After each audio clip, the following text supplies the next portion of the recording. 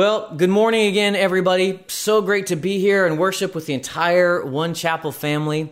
You know, these are really unique times, and during these unique times, there have been a few things that have made me smile, and I felt like I needed it. And one of those things has been some of the memes that have come across my social feed. I thought I'd share a few of my favorites with you. This first one's actually really helpful. It says, "Take it down, Karen. It's illegal.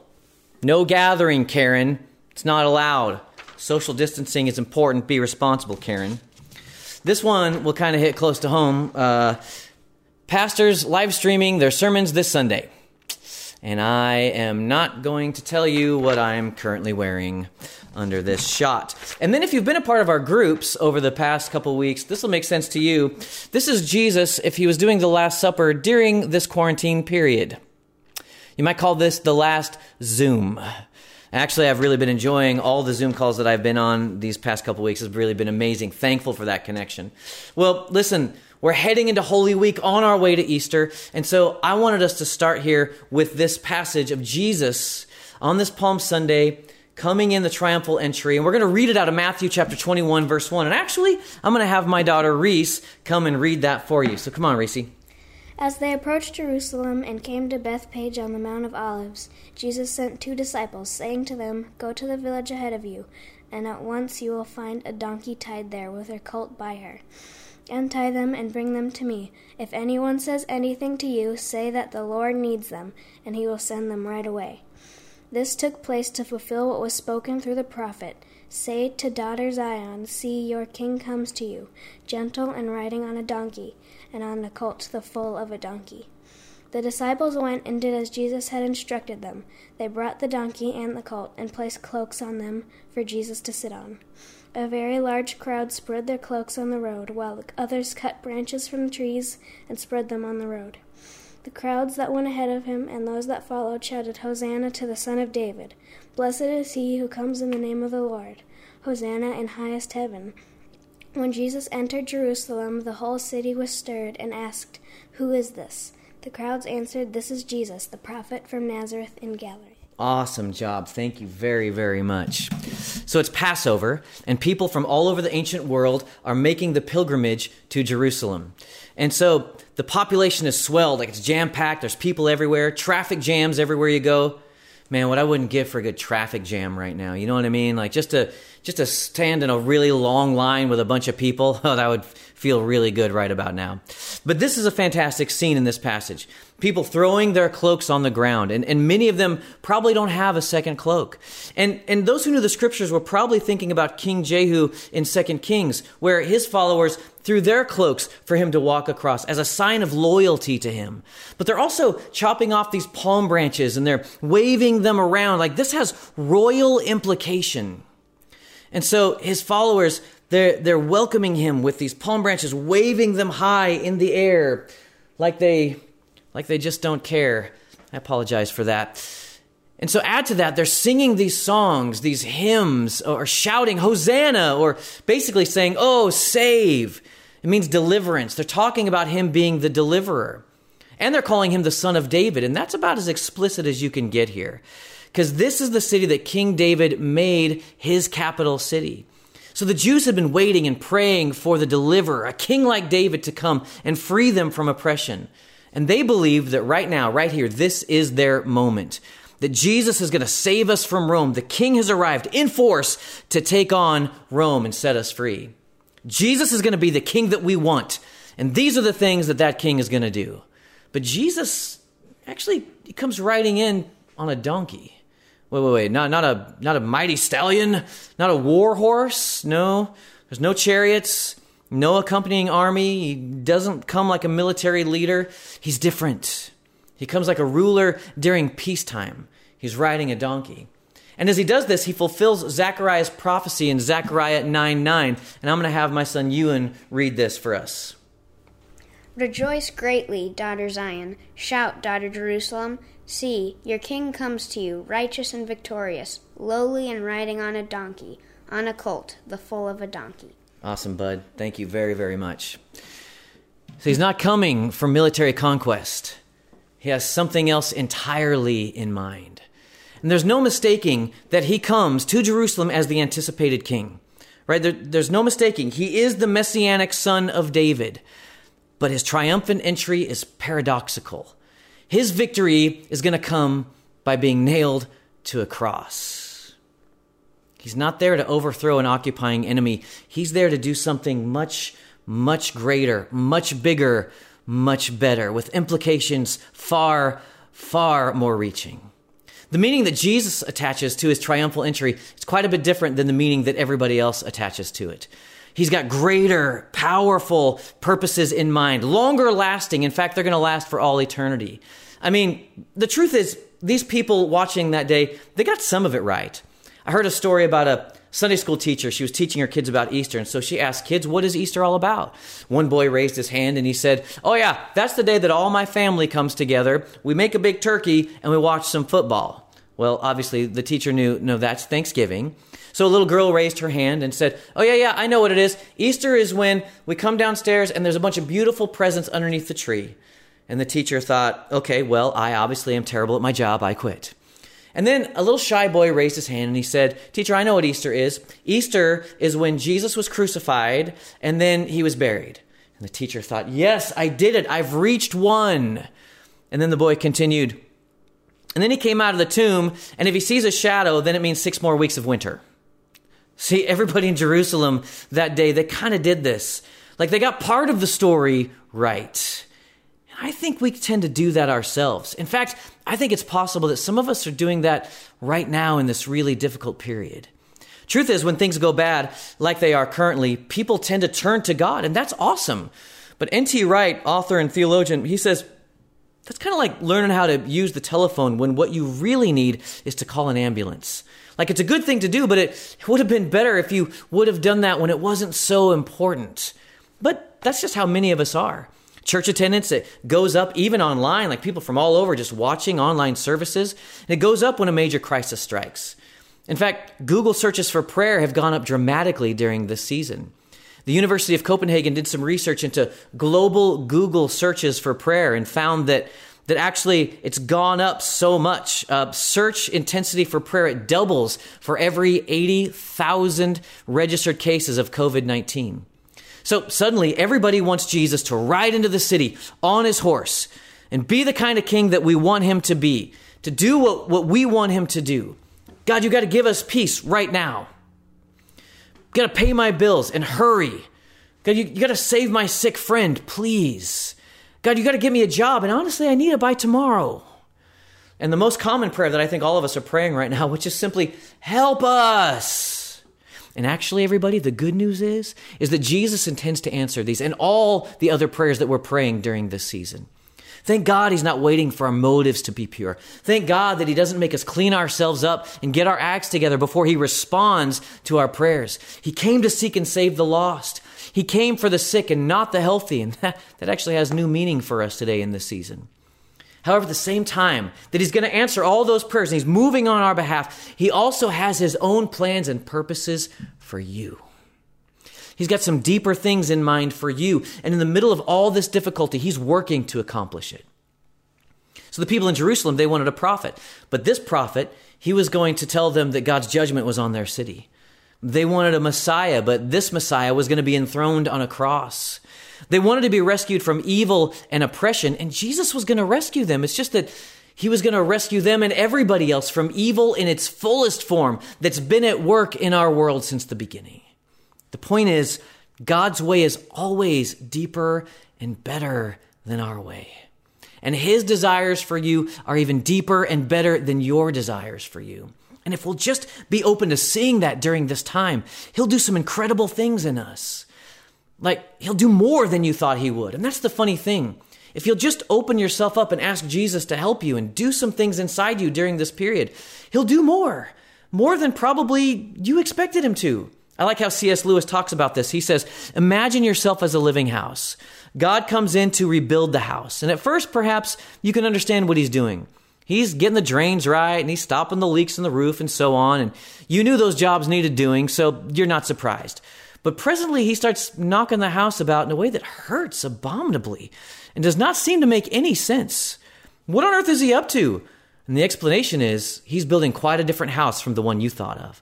He's throwing out a new wing here. He's putting an extra floor up here. He's running up towers. He's making courtyards. You thought you were being made into a decent little cottage, but he's building a palace, and he intends to come and live in it himself. I just think we often have a mismatch between our expectations and God's own plans and purposes. And the bad news is we might feel a little disappointed at first, and the crowds of Jerusalem probably did. I mean, this did not look at all like what they thought they were going to get. And the cross was brutal and hard and on the surface seemingly so disappointing. But the good news was that disappointment, it was just that surface level. Because Jesus' arrival in Jerusalem, it meant that the moment of salvation had dawned. It was here and it was for them. And if we can just look beyond our current circumstances, even though they're hard and brutal and really, in some ways, really terrible, we can see that salvation is dawning and God is working and he wants to do something in our hearts. And actually, that's just a huge step if we can see that towards humility and wisdom and towards greater Christian faith. Right now, actually, we have an unprecedented opportunity to do this. Unprecedented opportunity and an unexpected opportunity to make this happen. We've got the opportunity to grow in intimacy with Jesus and experience the more that he has for us. I mean, look, flights are canceled and restaurants are closed and gyms are shut down, which I'm really upset about, frankly. Though this is not what we expected, I wonder what he might do in the middle of it. Maybe he would do this. Listen to what Jesus said to his disciples before this Palm Sunday. I'm going to have my daughter Aurora read it from Mark chapter 6, verse 30. Go for it, babe. The apostles gathered around Jesus and reported to him all they had done and taught. Then, because so many people were coming and going, they did not even have a chance to eat. He said to them, "Come with me by yourselves to a quiet place and get some rest." So they went away by themselves in a boat to a solitary place. You rock. Thank you very much. That was awesome. Jesus' invitation to solitude, it came at a time when he was experiencing major stress. He'd been rejected in his hometown. He found out his cousin John had been killed. And I know that for me, a lot of times I think, well, I'm going to get my life together when I feel a little better, when I'm not so stressed, when I feel a little more spiritual, when I've got a little more inspiration, then I'll get my act together. But Jesus reminds us in this passage that we have to sometimes be forceful with ourselves as we seek him. And he's waiting for us in the midst of our distractions and worries and even really difficult problems like this.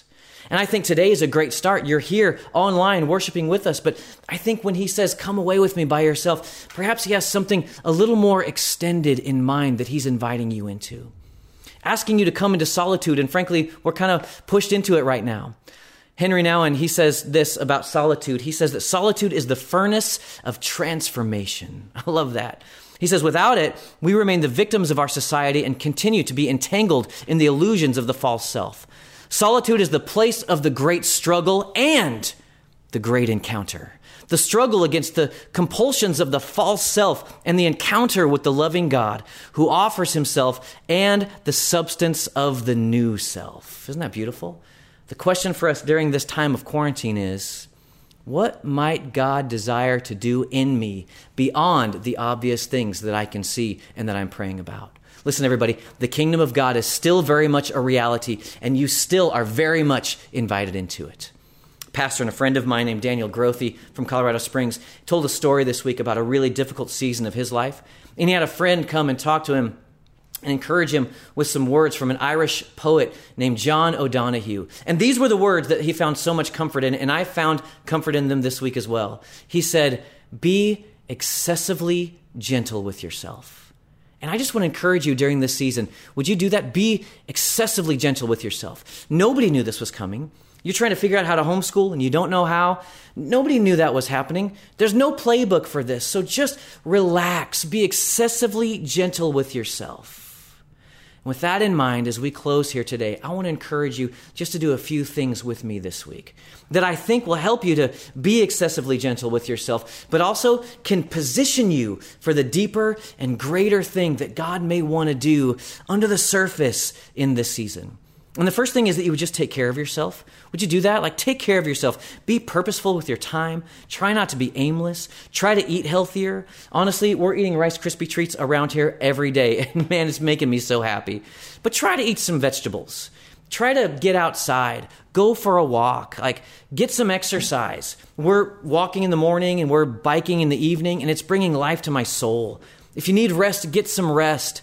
Connect with some friends over FaceTime. Just do some things to care for yourself during this season. The second thing I want to ask you to do is limit your unproductive screen time. No doubt, that pull towards screen time, it was there even before we entered this pandemic. And so I read an article this week and it said, coronavirus ended the screen time debate. Screens won. Let's not let that be true. Let's put it away. Let's decide we're going to practice some healthy habits together. And I'll start with this. Start with putting the phone away at dinner. No phones at dinner. And then try this. Our family's been doing this. It's so good. Put your phone away for 1 hour a day, for 1 day a week, and for 1 week a year, and see what starts to happen to your mental clarity. The third thing is, I want you just to find something productive to do. Like find a fun project around the house.